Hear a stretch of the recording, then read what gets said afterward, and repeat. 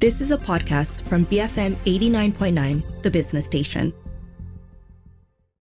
Good afternoon. Welcome to Health and Living with me, T. Shao Ik. It's our public health show today with my co-host, Azrul Muhammad Khalib, CEO of the Galen Center for Health and Social Policy. And today we're discussing the reported shortage in the nursing profession.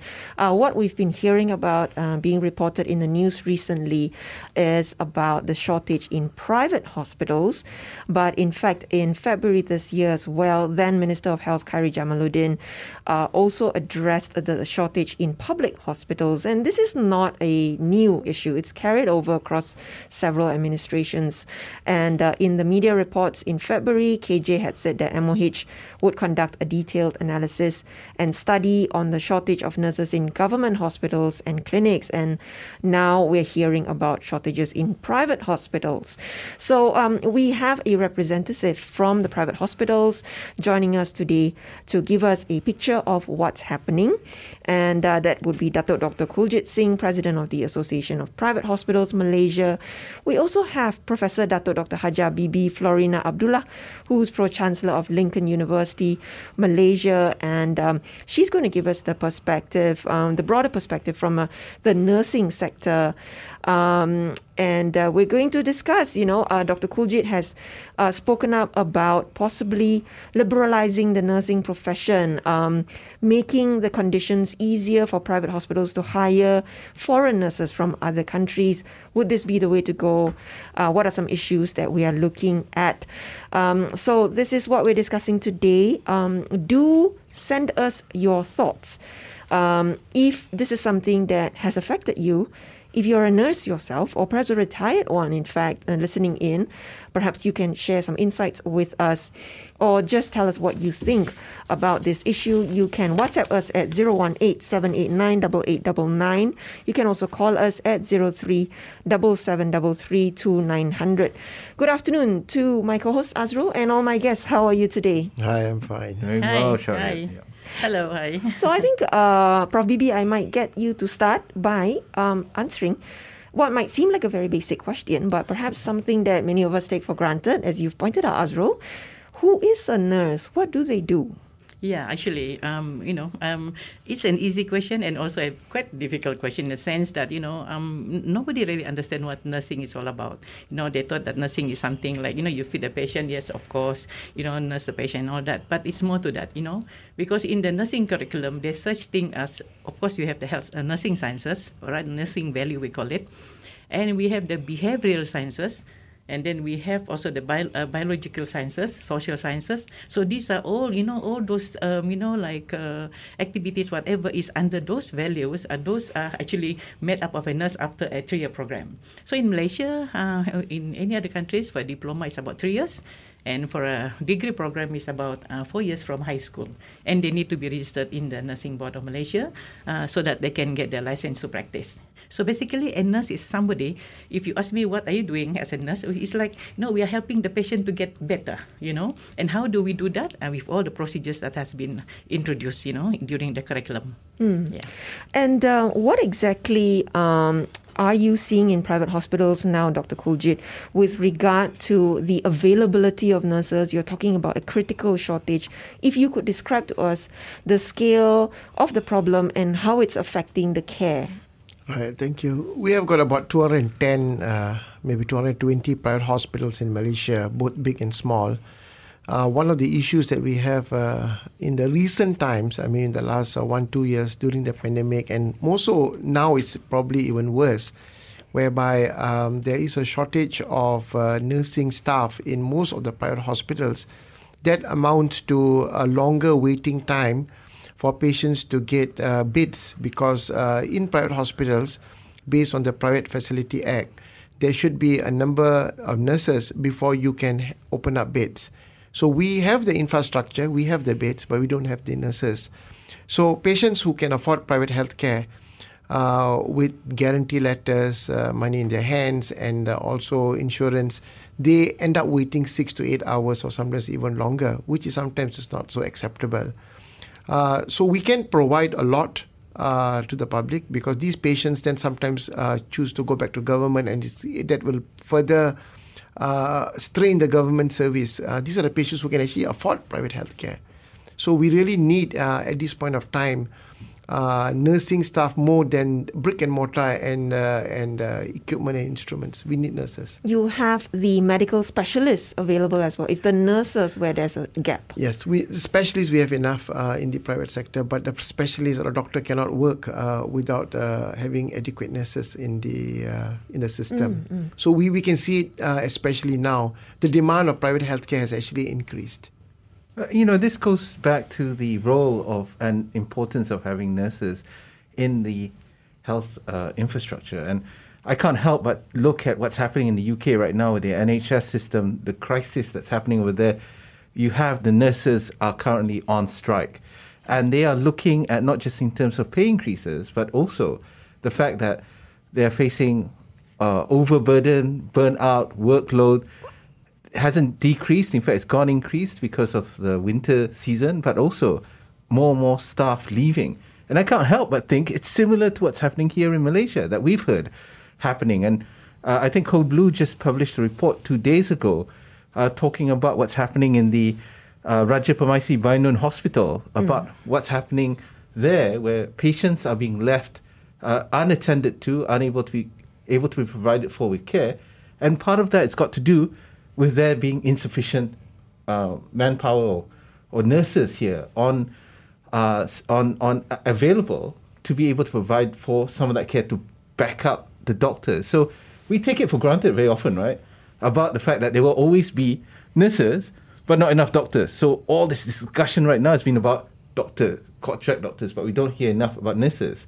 So, Prof, let me ask you, in terms of where the role of a nurse in terms of providing care for the patient, will they be able to, replace that person with somebody else? Yeah. Do you have? Will it come to a situation where it should be one nurse taking care of 5 patients, for instance? I don't know what the number should be, and then eventually, because there are not enough nurses, you get one nurse taking care of 10, 20. I mean, Dr. Kojit just now mentioned about a need to have a minimum standard, right? So what is that standard that we're talking about? No, we have a ratio. Actually, a ratio. I remember, when you talk about shortage of nurses, it's global. It's not only in Malaysia. It's everywhere. In fact, just a few days ago, somebody from some European country was asking for nurses from Malaysia, and even from the east, they're asking. Down south, somebody's asking. So actually, when you talk about shortages, it's everywhere. Now, nurses. When you talk about what actually they are. Can they be replaced? You see, there's something about nursing. You see, like certain thing, like for example, feeding the patient, bathing a patient. Maybe the healthcare assistant can do that, But then there's a certain procedure which only the registered nurse can do. So, could you give an example? Say for example, you see, when a nurse is feeding the patient, for example, it's a simple procedure. Feeding a stroke patient, for example, how are we going to do that? What is the implication? Is it going to get choked? How is it, So it may sound simple, but she's observing everything. So you need somebody like that. Say, for example, suddenly the fellow got choked. What is she going to do? That sort of emergency thing. So you need somebody like that. That is why, you see, there was a time, when that was about 40 years ago in Malaysia, if I may quote, because I was the registrar of the nursing board before, the maternal mortality rate was some 300 per 100,000 live birth. So what we have to do is we have to ensure that all the nurses are trained in midwifery. So you need that certain competency to handle a certain procedure. So that is why I said not everybody can become a nurse. You need to go to that training of 3 years as a diploma and 4 years as a degree to be exposed to all those sciences that I mentioned earlier. So you really need that. And if you said ratio, it goes according to the level of care. In the ICU, it's 1-to-1 or 1-to-2, if you can afford 1-to-1. Or, in the labor room, for example, 1-to-1. In, not to say sedentary ward, but, the like medical, one? Surgical, maybe 1-to-3 or 1-to-4. That is the norm I'm talking about. And, of course, you can see nurses running around in, like 1-to-10 or 1-to-28 in certain hospital because they don't have enough manpower. And some of the nurses, because of they don't have enough manpower, they're doing double shift. So that's why they end up with like sort of stress and things like that. Because looking after the patient is not exactly just physical, it's mental, physical, it's even spiritual, you know what I mean? Especially those oncology patients, you've got to hold their hand, how do you break a news which is very sad. So there are many different types of nurses as well. Yes. So it's not just the I think what you described is the basic. Yes. So that's staff nurse. That's what would you call specialized nurse? No, I mean if it's one that doesn't have the specialization. Yes. In Malaysia we call them staff nurse, or registered nurse. So they don't have any specialization, So this like general nurse, for example. So if they're specialized, they become specialized nurse. So where is the shortage happening here? So in private, we see the shortages at every level. Even in the specialized level, we have shortages, and also in the general wards and general nurses in the clinic, which are actually short. So it's actually across every level in a private hospital. So to run a service, you need to have the numbers. So without the numbers, you cannot run an effective service. It also deals with a lot of patient care, patient safety, where you need to have adequate nurses, more than the doctors. Yeah, I can see the rationale for the standard being set, of course. As a patient, I don't want to be warded in a ward where there is no nurse available to take care of me. But going a bit granular, Dr. Kuljit, are we talking about only Central? Are we talking Klang Valley? Are we talking other states and regions as well? There was a time where Klang Valley was a little bit on the acute side, because we have a lot of hospitals in Klang Valley. But now with the recent reports I get from my members, it's actually across the country, including Sabah and Sarawak, where you don't have nurses even in smaller hospitals in smaller towns. All right. So we'll go for a quick break and come back to look at, what's causing this. Are there simply not enough nurses to be hired? Are they not in the profession as well? And, going back some more, there are root causes for that as well. So we'll explore that when we come back. This is our public health series today. We're discussing the shortages that have been reported within the nursing profession very recently in the private hospitals, and that's affecting patients who have to wait for beds. And not only that, they may actually, in desperation, have to go to another hospital. It might be a government hospital, which may then further strain the already critical situation that we know is in the public health sector as well. My guests today are Professor Datuk Dr. Hajah Bibi Florina Abdullah, Pro-Chancellor of Lincoln University, Datuk Dr. Kuljit Singh, President of the Association of Private Hospitals Malaysia, and my co-host joining me, of course, Azrul Muhammad Khalib, CEO of the Galen Centre for Health and Social Policy. We'll be right back on BFM 89.9. Good afternoon. Welcome back to Health and Living with me, T. Shao-Ik, and my co-host for the Public Health series, Azrul Muhammad Khalib, CEO of the Galen Centre for Health and Social Policy. We're discussing nurses today, such a critical aspect. They are the core of our healthcare system, really. They are the ones there attending to you round the clock when you are in the hospital for any medical needs. It's them really whom we've always talked of as the backbone of the health system. And yet, it is shocking to me to hear from our guests today about the kinds of gaps that currently exist in the profession, the lack of nurses available to serve patients, because really without nurses then you don't have a health system, do you? Exactly. Yeah, you don't have the care. So our guests today are Professor Datuk Dr. Hajah Bibi Florina Abdullah, Pro-Chancellor of Lincoln University. I just want to add here that she was the former Registrar and Director of Nursing at Ministry of Health. She was in fact the first Director of Nursing at the Ministry. And joining us as well, Datuk Dr. Kuljit Singh, President of the Association of Private Hospitals of Malaysia, who's given us the picture of, basically private hospitals who are potentially being crippled as well by the lack of nurses, because without a minimum number of nurses, you cannot open up beds and provide services for patients who are then waiting 6 to 8 hours or more for those services, even though they can actually pay either out of pocket or their insurance, right? So, Dr. Kuljit, I think the first question that came to mind for me was, why are you and your members in the private hospitals facing this shortage? Why can't you just hire nurses? Okay, there are multifactorial reasons for this. Malaysian nurses on the positive side, and fortunately, they are very well accepted throughout the world, which is a good thing. We are very proud of that. Our nurses are really very good. They are easily snapped up in the Middle East, even with our southern neighbor. They can very easily get jobs there. Now, one of the reasons is, of course, they are remunerated very well. And, of course, to match that remuneration is far from possible. So many think that, you just pay them a little bit more. But they get far more. And definitely economically in Malaysia, we will not be able to match that. So that is one of the main reasons why we lose good nurses. Nurses who are well-trained, they get snapped up. Now, the issue we have in private hospitals is we need to have nurses who are a little bit experienced and trained, because we don't run training centers in a private hospital.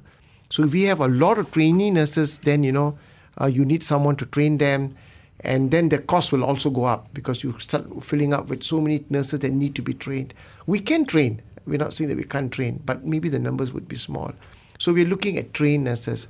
The other option is to get them from the government, and that again will not be a good option because the government needs them also. So the only solution I can see would be hire foreign nurses like every other country is doing. There are a lot of nurses from other parts of the world who love to work in Malaysia. Ministry of Health is at this moment trying their best to help us out, trying to make it seamless, because right now there are a lot of rigid criteria before you can bring them in.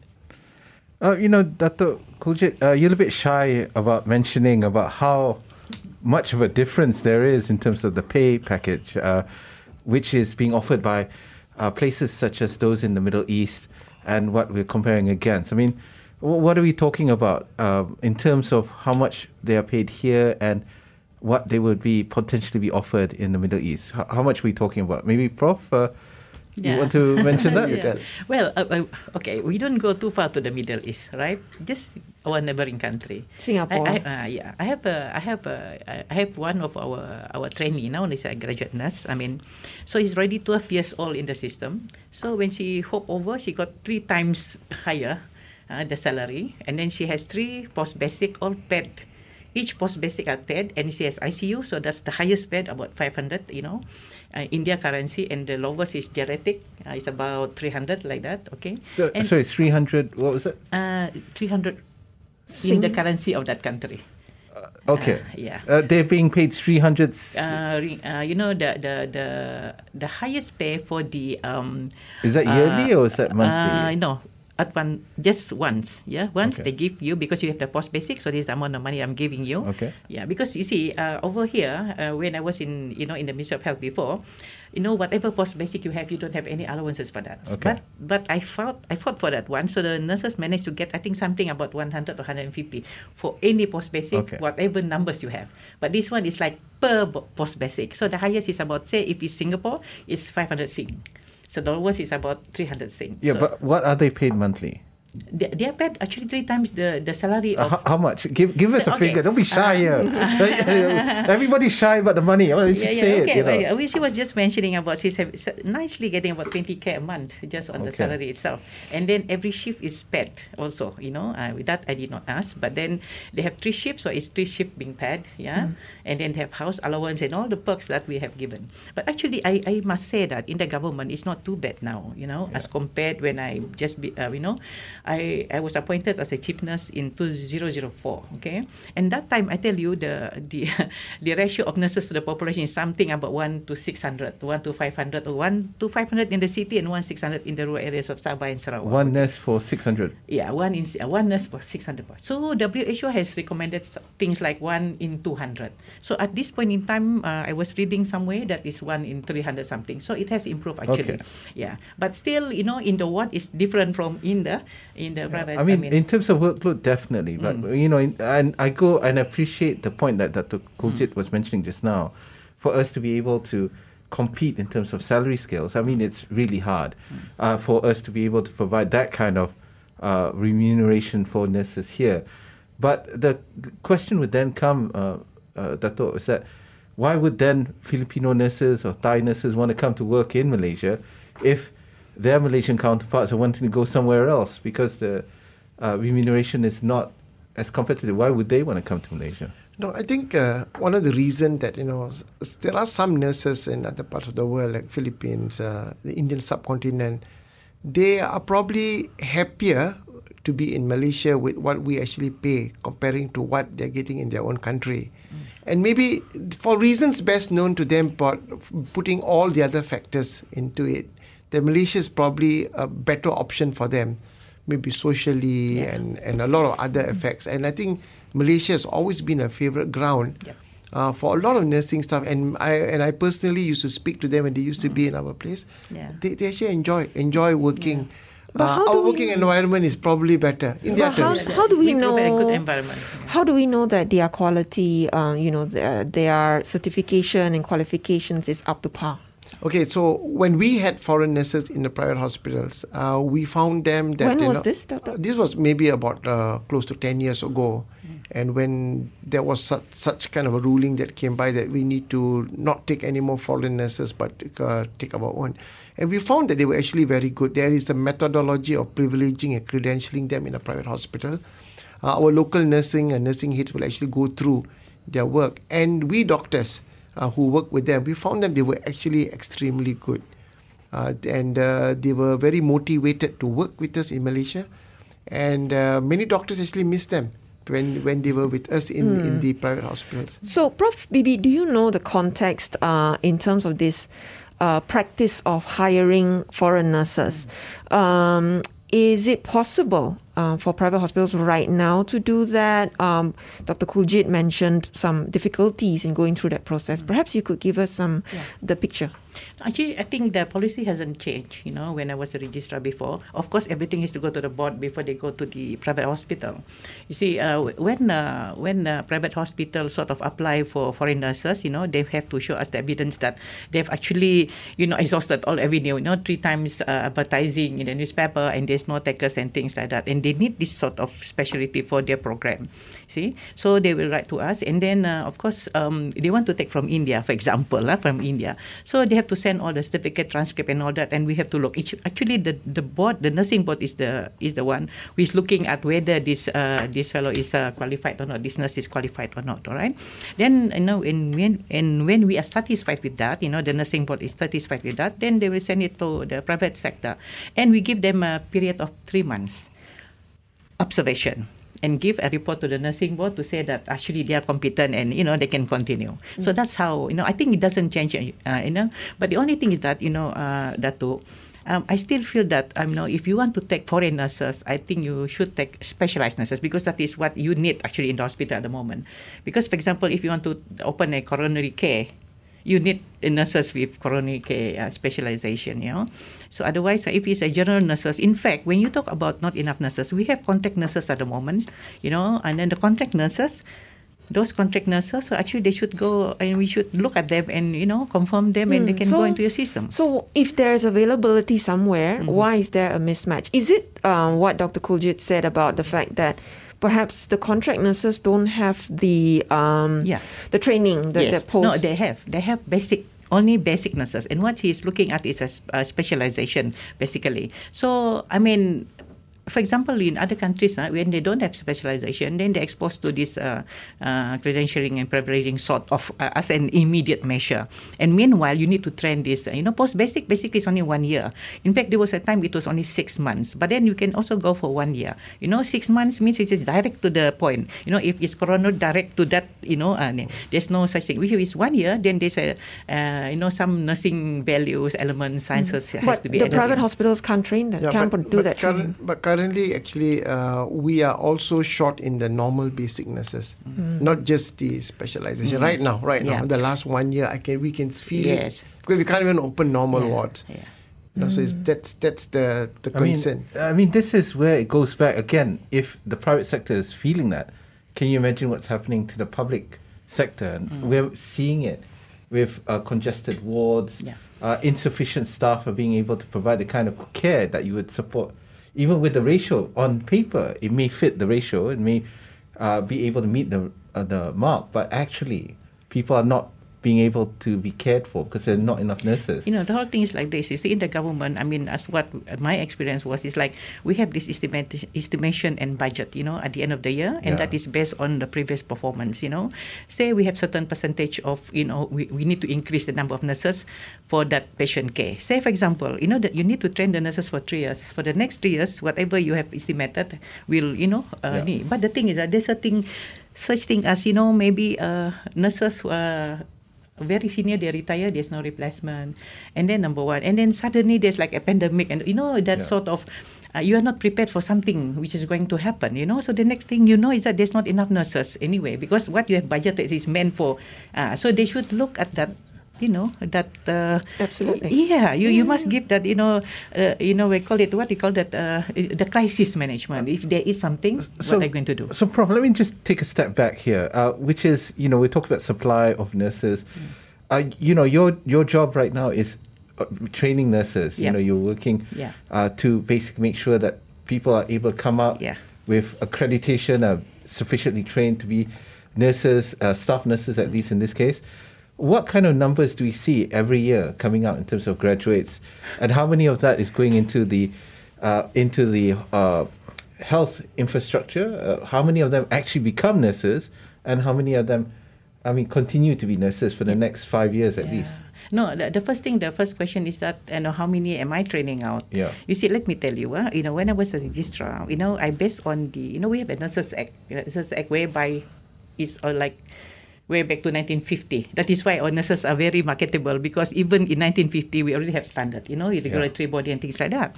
Okay, in the Nurses Act it says that SPM. Okay, then we come out with requirements like you must have 5 credits C. So when you have 5 credits C, including maths and science, you know, some of the girls they cannot manage to, you know, to reach that credit for maths and science. So you know, there's a drastic drop in the number of nurses going to the training, especially in the private sector. For the government, it's different because they are training for their own consumption, so it's like free for everyone who comes in there, you know, because it's like government is training them for the government hospital, so there's nothing to pay. So the 5 credits is for private institutions? No, for everyone. It is for everyone. Yes, but the government will take only certain cohort, okay? And then you know, in the private sector, for example, you know, when you say 5 credit, you know, some of them they don't even want to come in. They go for other program. They don't want to come in there because they're 5 credit. They can go for certain programs, okay, like business, like hospitality, like I don't know, IT, something like that. Now we feel it because suddenly I can hardly give you 10. When it was like hundreds, 200s. How many a year do you graduate? For Lincoln University College, for example, we is not hardly 50. Nurses? Yes. And then nursing graduates a year. nursing graduate. And we are supposed to supply the private sector, you know, because we don't have hospital. Private university like us, we are supplying the private hospital. We don't have that one. So I want to tell you that, you see, when you come out with 5 credit C, that is after my time, you see. Okay, fine, that is the policy. It was already gazetted in the government. But I feel that we should have some flexibility. So if you come in with only a pass in maths and science, so we give you that 1 year.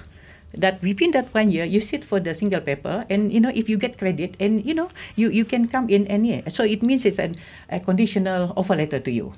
And it doesn't really matter, because you know why? If, for example, at the end of the year, you fail, you still did not get the credit, you can always end up as a caregiver. And caregiver in this country, minimum 3,000, maximum 6,000 salary. So they can be employed anywhere. So meaning you give a chance for jobs, you know, for the, you know, especially the rural student. They, you know, they find it so difficult to reach that, this one, number one. Number two, we also have problem with the PTPTN. You know, last time, you know, now it has gone down so much that, you know, if, say, I'm offering a 45K for the nursing program, and the PTPN is 37, for example. So you have to meet the gaps. So normally, we in Lincoln, we just follow 37, you know, to make it easier for them. The student loans. Yes, the student loan. I mean, you need to have that, because basically, where do you get the money for the training? It is not, you know, but for private hospital who have training school and also hospital, they are training for their own consumption. But, you know, for example, some private hospital, they don't have, they depend on us. And we can't supply. So going back to now, so we've established how many people graduate from a nursing program, which is a basic. I mean, for my university, for your I don't university, know. but I'm that not sounds, sure about the whole country. But that sounds I mean, incredibly only low. 50. And if I have the numbers correct, there are 26 private nursing schools in the country, colleges and Maybe they and have more, I'm not sure. universities. Yeah. So we're not talking about a Yeah. lot to serve 200 private hospitals all over the Yeah. country. And I also at the level of the training that's expected, because we're talking about different levels, seniority, and different experiences, specialization of nurses as well. And I think it was just mentioned just now that private hospitals are not able to train. So what do you mean by that, Dr. Koji? I mean, obviously you have nurses who have worked in, say, your hospital for maybe 10, 15, 20 years. Are you saying that they're still stuck at that level of basic? Or I mean, how is this training specialization supposed to take place? So what happens is that, we have nurses that have been with us for the last 15 years, for example, because my hospital is 15 years old. They would have worked in certain areas. But then they are not recognized as specialists in that particular area because... Now, what do you mean? What So specialist? if you work in an ICU together with a nurse who is a post-basic nurse, so we pair them. We pair them. It's a good strategy. But now this nurse who is being paired with a post-basic nurse, she will not be recognized as a post-basic nurse because she will have to be kind of accredited by Ministry of Health.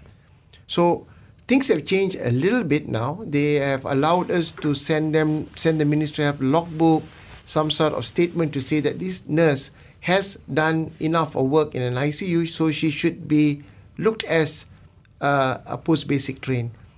Yeah, There are leeways, but it is not as easy as how Sure. it can be in a government setting.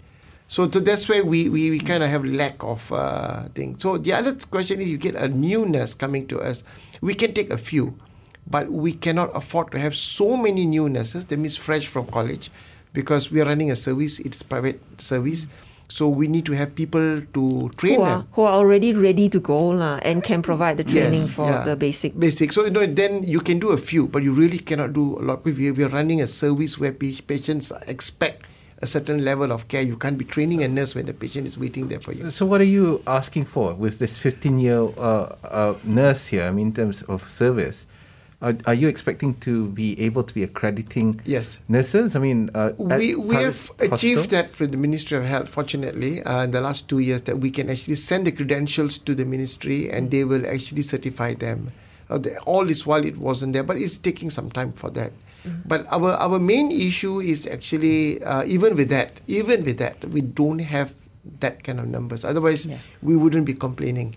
And is that because they are leaving for the other countries? Yes. So eventually that's another problem. Once they Yeah. get accredited, they're good. Yeah. The offer comes in. Of course, they- lah. Yeah. Get paid more, right? I mean that 3 times more. There was a time during my time, the attrition rate was 400 per year, and it's all specialized nurses going my to the God. Gulf country. Of course. Going to the Gulf country. Of All course, yeah. specialized. You know what it means? Because you see, we have a very fantastic curriculum.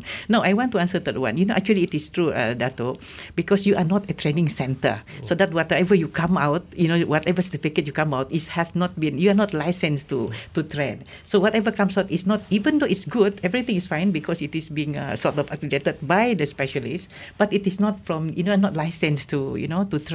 So whatever certificate you come out is not like sort of, not to say legal or illegal, but it's not recognized something. But I'm so happy that the Ministry of Health has finally sort of accredited your program. So just very quickly, Dr. Kuljit, if you can address, you are able to actually bring in foreign nurses. Is that process too cumbersome? So it is difficult because you have to go through a very rigid process. You need to have 3 advertisement and a ministry. Is it within a certain time frame? It is quite a similar norm with any expatriate that you bring to the country. So that takes a long time.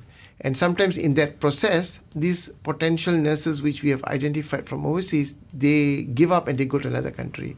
That's number one.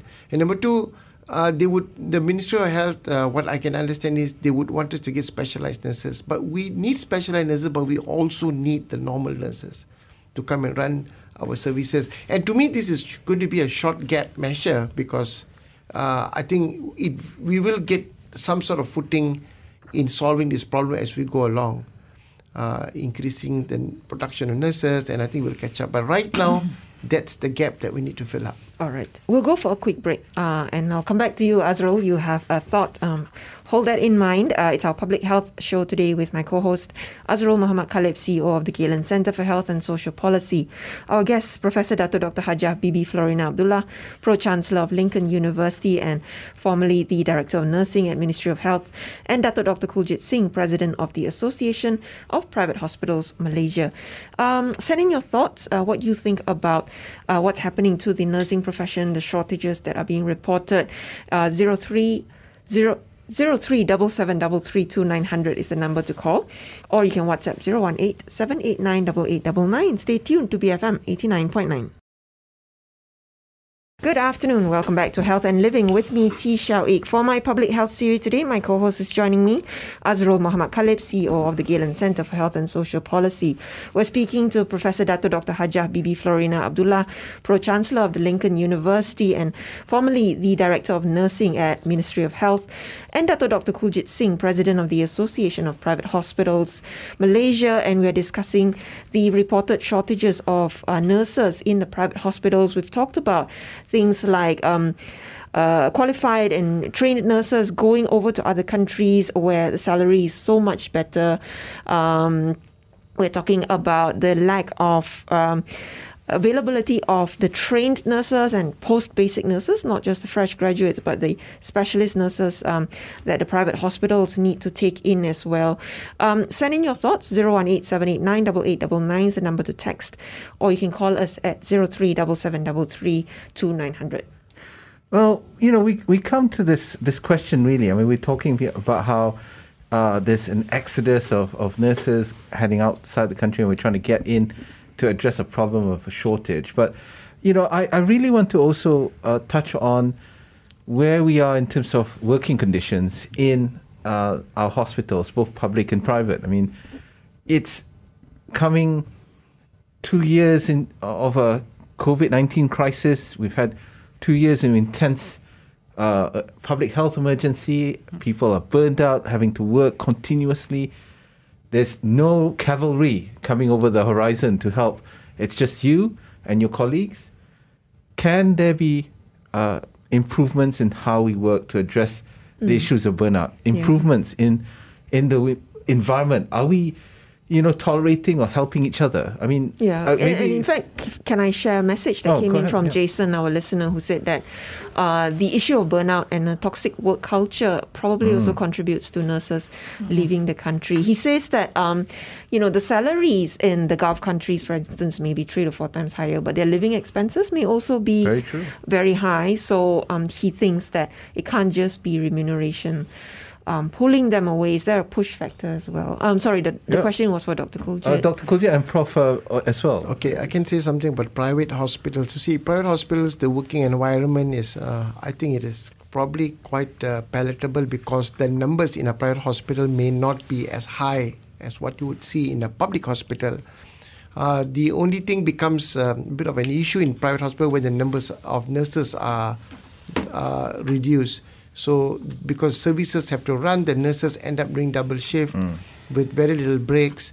And sometimes our operating sessions go beyond time, and you can see that sometimes nurses are actually working with different surgeons beyond time in the operating room, which then leads to burnout. But mistakes are also made. Yeah. So looking at that, if you compare to the workload in a public hospital, there will be differences. Here would be just that, you need to have the numbers. If you have the numbers, then the shift works out quite well. Prof. Bibi, how would you say it is in the public side? Well, as I said, the shortage has been there, and I think until now, especially in the acute ward, all right, in the acute ward, and then as what Dato says, not everyone is specialized, so you need to have, and some of the nurses are even going double shift, actually. Sorry, Prof, when you say double shift, are we talking what? How many hours? 12 hours, 18 hours? Yeah, sometimes, for example, they are supposed to go on an 8-hour shift, so then the next round, because somebody is very sick there, so he might go for another one, for the another shift. So it's 16 hours. Yeah, 16 hours, for example. You see, I I don't have that sort of research per se, but I have this focus group discussion. We have people from other sectors like private sector, public sector, and from the institution and things like that. So we always discuss this, and it's everywhere. It's everywhere. So my friend will say, it's like this, and that friend also says. So it's a focus group observations, more on anecdotal, but the problem is there. Yeah, the problem is there. That's the whole story, And in the government sector, because you are being in the government, so some of the nurses, whether they are burnt out or not burnt out, they will stay on. Well, how does that impact on care for patients, though? I mean, if you have a nurse who's been on call, in the ward for like 16 hours, and you have also doctors who are also doing double shifts sometimes, and you have them just as much. I mean, how does that compared to what the patient experiences to the care? That I was actually seeing a doctor, and she was sneezing away. I said, you are not actually very well yourself, But then they don't have a choice, and even nurses are like that, They don't have a choice. They still have to, continue whatever they have to do. And yes, stress, burnout, and things like that is a real push factor, especially for the nurses, in the wards and things like that. That's why they have a lot of, Malaysian nurses everywhere, who offers a little bit of higher. Are nurses actually taking on more than just nursing care in their workload? Are they expected to do some clerical stuff, cleaning? Yes. That's the whole story. In the government sector, they spend more time on documentation. They should be doing bedside nursing. I think maybe as compared to the private sector, because some private hospital I can see, because I have my nurses who are doing degree now. They were telling me that in the private sector, it's like. Patient care is just a tick away. They go around with their tablet and things like that. So it's easy for them. But, in some hospital, they're still doing the document, sitting down there, doing documentation, whether it's virtual or whether it's, hard copy, but they're sitting down there. So our friend here, the patient, they're not well taken care of. So it's either you invest on this machine, or it's tablet, or on the software, or on the human resource, more on nursing. Then is the solution to this simply to just churn out more graduates, Dr. Kojit? I think there's one way is to get more graduates, but we are also looking, as far as private is concerned, is quality. Quality is actually very important, especially in private practice, because there are a lot of aspects when you work in a private setting. I'm not saying that you don't need to have quality in the government setting, but the structure is a little bit different, because you got a lot of manpower when you comparatively speaking. So I give you an example. Sometimes in a private hospital, in a ward, you may have 3 nurses. In government, you may have a bit more. But again, what I'm trying to say here is churning out would be one long-term measure that we can do. But we must always ensure, whether they are working for public or private, they churn out quality nurses. Like what Dato' Prof was telling, that we have got very high standards before you get into nursing. And I think that should be maintained. Maintain, yeah. So I think that's the most important thing that we are looking at. So we can get, sometimes we have an advertisement, you get local nurses coming, and when my nurses interview them, sometimes they find that they may not be up to the level for real patient care and patient safety. So they neither get a job in government, they can get a job in a private setting. And there are a lot out there. Actually, so we really fear, we wouldn't want to take, and neither the government would want to take nursing of that caliber. No, but actually I noticed that when I was the director of nursing, as I go around the hospital, especially for novice nurses who just come out, so they don't have that sort of standard that you're looking at. So what we're trying to do here, for example, in our Lincoln, before they come out, say 6 months before, we already orientate them to the structure of the hospital as a registered nurse. What are you expected to do when you go in there, number one. Number two, you may be put in the intensive care because, you don't have enough specialization. So how does it go? What are the procedure? So we have all those logbooks for them, beside, of course, teaching them how to go for an interview and things like that. So actually, we have started that. So I just hope that every, institute will start that one, so that, when they go to you, they know what they're doing. And you have to continue with the mentor-mentee. Yeah. For example, the senior nurses will be mentoring the new nurses. Because you see, in every hospital, in anywhere in the world, actually our competence is the same, but it's the delivery, the culture is different. So you need to, still, because even if you go to UK, for example, you still need to be exposed to the National Health Services sort of orientation for 6 months, even if you go to Singapore. 6 months of orientation to their culture before they say, okay, you are registered now, a nurse, and you can carry your nursing responsibility. So I think that is one of the things that you need to address. Yeah. Well, we've heard some of your suggestions and some of your plans. They appear to be for the next generation of nurses, or at least for the long term. But the problem today is acute. And you say very clearly that there's a shortage today. If you look at the private hospitals, you see what's happening right now. There is a shortage of nurses, not just in terms of the specialized, but also the staff nurse. We see in the public hospitals as well. You go to Klang, you go to Ipoh, you see situations which are symptomatic of the same problem, which is shortage of healthcare workers, including nurses. So, the new health minister, when she came on board, one of the first things she said that she was going to go and look into the contract doctors issue. Yeah, that's good. But there was no mention about Nurses. contract nurses or nurses or any of that. So if you had a chance to be able to say something in terms of recommendation, what would it be? And I'll start with Prof first and then go to Dato'.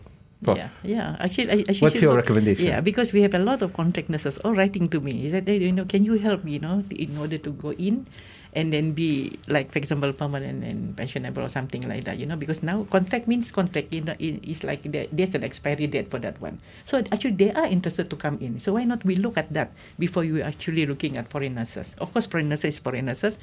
I mean, you can take because you really need them. And then the only thing is that you really have to see which one that you need to come to the country. But in other words, the contract nurses are a ready pool of recruits for you. They are already here. And then, they were hired during the pandemic. Of course, everybody. Then and they've been through the system. Yep. They have gone through the system, and I have so many of them who wanted to be permanent. I mean, go into the system. So we look at that one. But that's also a JPA issue. So your recommendation, priority for Health Minister to look at bringing in the contract nurses for permanent positions. Yes, because they're already there. Yeah. You know what I mean? And you don't have to go to those procedures of, what you were mentioning just now. Of course, it can be done, Dato', but this one, they're already there. So they're like low-hanging fruit. If you want to address the problem today, contract nurses are available today, and they're Malaysians, and they've gone through the system. They know, and they're able to be skilled in the areas that they need. Dr. Kuljit, from your mic to the Health Minister's ears. So I think we need to, like a doctor, I would say that always treat the acute problem first, and then you go to the chronic part of it. So the acute problem now is we have patients out there waiting for treatment, both in public and private. Let's solve the acute problem where we can, because as what Dato' Professor is telling, it is all over the world, and every other country are proactively making this seamless. Our southern neighbor is doing it. Yeah. They are advertising, and our nurses are just going across within a month they get a job there. And so is Middle East and so many other countries. We should also do that. It's a short gap measure to solve the acute problem. Let's do that first. Then the chronic problem, we can always discuss and start doing. Because if you're going to look at the whole thing and looking at, okay, let's do it in the usual way, we have patients in the country who need help. Would the contract nurses fill your gap? Yes. Yeah. We are happy to do that. If they can be contracted even with the private. You can do both actually. If they're not enough, then you can always go for your foreign nurses. All right, but just make it seamless. That's my only request. Too much bureaucracy is slowing down. Every other country is going away from bureaucracy because they want to get their problem solved today. Because yesterday I was just reading the Prime Minister of New Zealand. They offer residency for nurses. Well, there you go. There you are. Residency. Sweeteners coming in. Yeah. So the proactiveness. We can't offer 3 times the salary, maybe. Yeah, but there is some more proactiveness, which I think there is a bit of a concern that we should do that. We really should do that. All right. Okay. Unfortunately, that's all the time we have for this discussion today. But it's been a robust one, and we hope that the Ministry of Health is listening. Our guests today have been Professor Dato' Dr. Hajah Bibi Florina Abdullah, Pro-Chancellor of Lincoln University, and Dato' Dr. Kuljit Singh, President of the Association of Private Hospitals Malaysia, and my co-host Azrul Muhammad Khalib, CEO of the Galen Centre for Health and Social Policy. This has been Health and Living, BFM 89.9. You have been listening to a podcast from BFM 89.9, the business station. For more stories of the same kind, download the BFM app.